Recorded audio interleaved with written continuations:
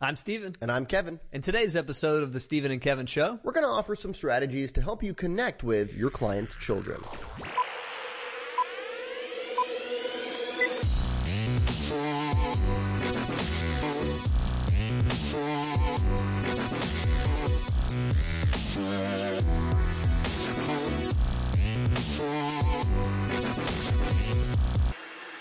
Hello, everyone, and welcome back to episode 59 of the Steven and Kevin Show. Today, we're going to be talking about a topic that is a hot topic within the financial services industry, and that is, how do you start building better relationships with your clients' children? Yeah, when we say children, not necessarily the young children, right? But those who are adult children who might make good clients for you. Exactly, and this is one of those topics that I don't know the exact percentage, but you read a lot about it, and it was like 90 some odd % go somewhere else after their parents pass, right? They don't use the same financial advisor. It's a big issue within the industry. So there are some things that you can do that are going to help retain those clients and those children. Yeah. So, thinking about the next generation, social media, Kevin, very important to them. Wouldn't it make sense if you're a good financial advisor that you've got a great social media presence? That'd make a lot of sense to me, Steven. Yeah. I mean, and if you're not somebody who wants to spend a lot of time on this every week, I would encourage you to outsource it to a group, I don't know, maybe like ours, who provides social media outsourcing services. We would be happy to chat with you. We will take over your Facebook, your LinkedIn. We'll run ads for you. It's a pretty snazzy service. It is. Do take a look. It's on our website. We'd love to have a consultation with you. I really like your segue there, by the way. I was kind of playing along with it. I was playing along with myself because I didn't know where I was going. No, good. Hey, and by the way, if you watched the last episode, we had a special guest. We had Steven's son, Avery, join us, which was a lot of fun and totally unexpected. I was just thinking about this the other day. If you were listening via just the audio podcast, you probably don't know exactly what was going on. You're like, is that the sound of bubble wrap and Cheetos? Exactly. But it was fun. And at the end, a light did fall. Avery's okay, though. He did get a pretty nasty scratch on his head from that, though. Yeah, he did. One of our lights just came crashing down, but it was a scary moment. Fortunately, he's all good, because we've actually had some of you ask what happened at the end of that episode. Yeah. He's okay. Scarred, but I will say, and this is a tangent here, but do you know, on Google Home or probably on Alexa, if you say play Steven and Kevin Show, it will indeed play Steven and Kevin Show. That's pretty cool. So Avery has learned how to say, hey Google, play Steven and Kevin Show episode 58 on TV. That's impressive. And there he is. He thinks that is like the coolest trick he's ever showed his friends. Well, I mean, all of a sudden he's on the big screen there at home, right? That's pretty neat. So rewind. Cool. All right. Well, let's get into today's topic again. How do we connect with that next gen? We're going to walk you through a strategy today that we coach advisors through. And the first step of this process is we would ask you to profile your top 100 clients. So we're going pretty broad here. We know if you have over 100, we're going to say, hey, narrow it down to 100. But we're thinking about things like obviously assets and revenue that those clients generate, but also things like advocacy, or, potential with that client, COI potential and so forth. We're just thinking about how do you start off with a nice list of the best types of clients for you. Yeah, we're basically looking for high draft picks here. Yep. You've only got so many hours in the day. You don't have the time. I mean, it'd be a nice, you could have somebody come in from a business school and they would say, Kevin, within your practice, you need to meet every one of your clients' kids. You need to develop a relationship with them. You do the math on that. X number of clients times X number of kids. You've got a lot of people you'd need to engage, some of which are low draft picks. That's right. Not to be crude about it, but what we're looking for are people who, have signs that they'd be a good client for us either now or down the road. Now, one of the things that, is a pet peeve, I think, of some of the younger generation out there is that when we talk too much about the next generation as being the inheritor generation, and I think the other piece of that puzzle is you're looking for people who already have high incomes and perhaps already have assets, maybe not with you, that you could bring on board. But it's something to factor in as you're thinking about this project with you and your team. As we're going through this, it's not how do we capitalize on this because we've got people who are going to be inheriting a lot of money. How do we keep an eye out and connect with people who are going to be income generators on their own, knowing they're going to be some of the better clients? They're going to be, in an ideal world, these are the high draft picks we're looking for. That's right. Yep. So looking again, step one, you're profiling your top 100 clients. You're listing them. You're putting their children's names next to that. And then you're leading right into what you're talking about, Stephen, which is basically kind of scoring their children. Or how do you look at some different categories that are the most important? Like you were saying, maybe current income. Right? Yeah. That's so like, one. think about it when you go through and segment your client base. If you're doing it right, you're segmenting using some, quantitative criteria that lets you score clients and put them into different buckets. We're going to do the same thing with kids using slightly different metrics. And we've had people do this via a spreadsheet. It doesn't have to be complex. No. You can write down client's name first column, children's name second column, ages third column, and then you can mix and match how you want to score them. And we would recommend categories like number one, inheritance potential. Yeah. So thinking about, obviously, how affluent are their parents, right? I mean, are they going to be leaving a lasting legacy to these children? And that is definitely one of the main factors you're going to be looking at. How many kids do they have? Right? Yeah, that's true. It's going to be split amongst 5, 6, 7 kids, right? Yeah. If they've got a bunch of kids, it factors in. So on a scale of 1 to 5, where do they fit? Right? It's not an exact science, but scale of 1 to 5 on inheritance. That's column 1. Boom, inheritance. Column 2 is current income, right? So we're talking about a lot of times adult children. What do they do for a living? Right? Do they have potential right now or in the future to be a really good client for you? And so if you don't know some of this information, LinkedIn's a great place to turn. You can figure out their job title, where they work, if they're employed, and their spouse's job title, where they work. And if you're doing this for a manageable number of people, let's say your top 50, your top 100 clients, you can go through and actually find this information and save yourself a lot of effort in reaching out to people that maybe wouldn't be potential for a long, long time. That's right. I like it. So LinkedIn is a great resource. Also, you should be having conversations with your existing clients about their children and what they do for a living, right? Yeah. I mean, that's the low-hanging fruit there. And then the last kind of column here we have is COI potential. What does that one mean, Stephen? So how able are they to connect you? So if you are scoring them on a 1 to 5 scale with a 5 being somebody who's really well connected in the community, and if they became a client, they would tell a lot of their friends about it, you would want that person up closer to the top of your list.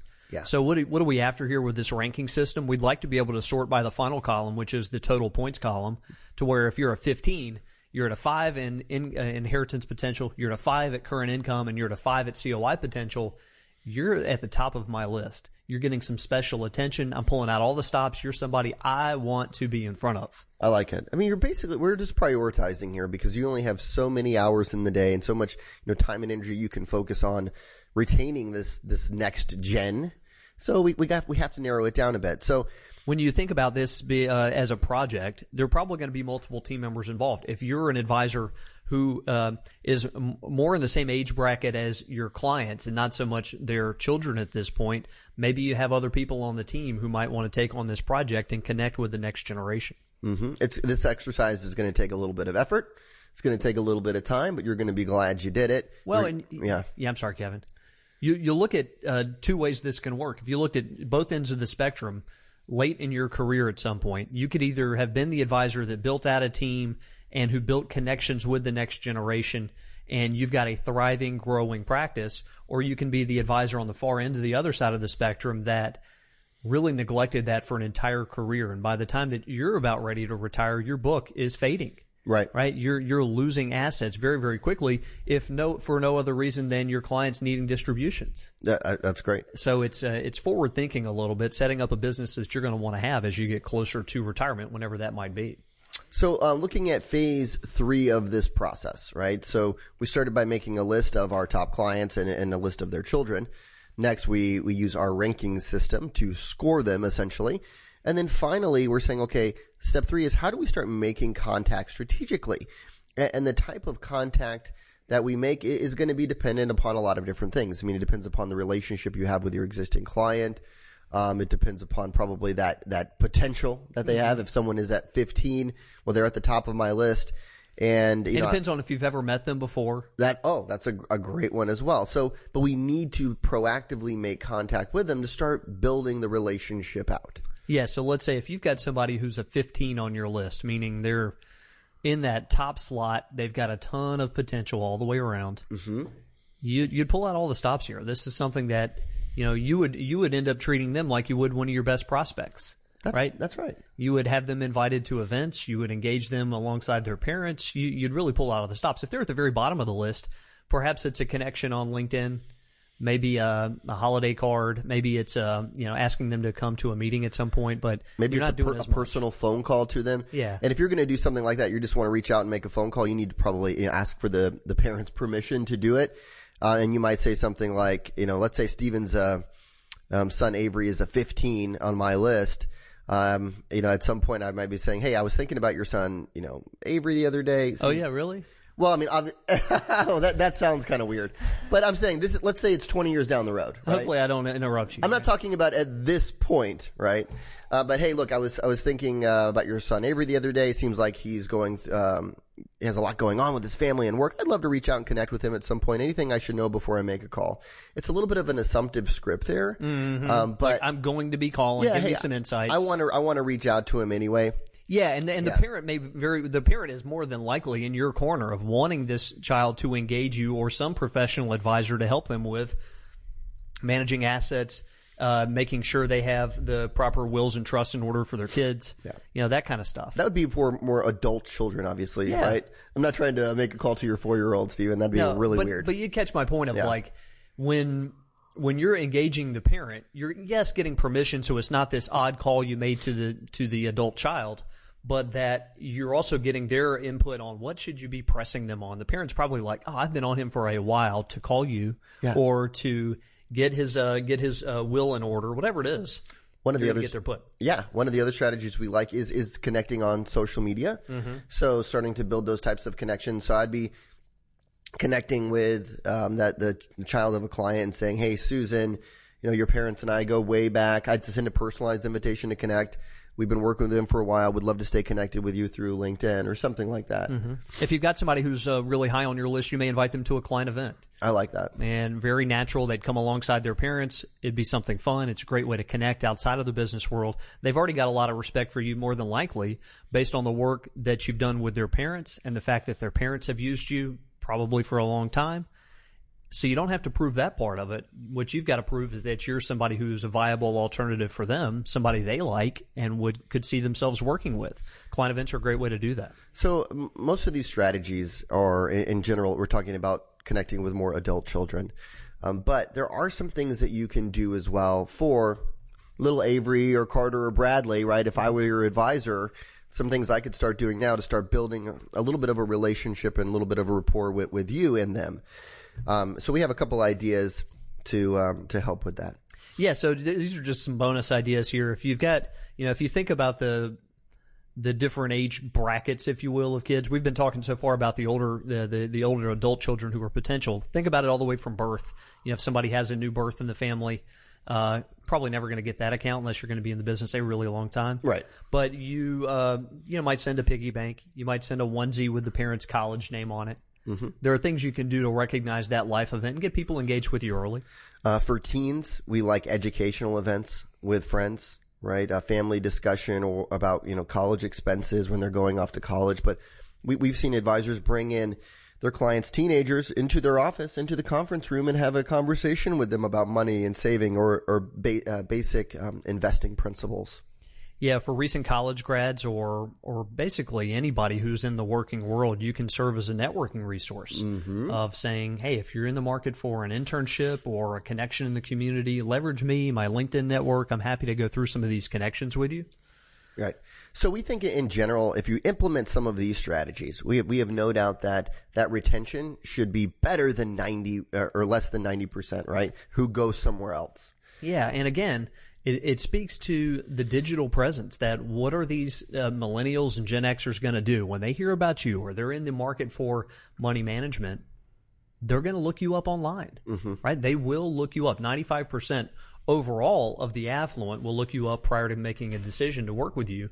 That number, if we were to look at it again, just under the lens of Gen Xers and millennials would be higher, right? I agree. So you want to make sure your website is in order. You want to make sure your social profiles are looking really sharp. If you want help with that, please reach out to us. If the shoe fits, please wear it. And I think the big point here is if their parents are a client, the first time that they're hearing from you should not be the fact that they're running a Google search on you, right? You should be doing some proactive outreach at some point. Yeah. So thanks for joining us, everybody. Glad to be back with you, and hope you have a great week.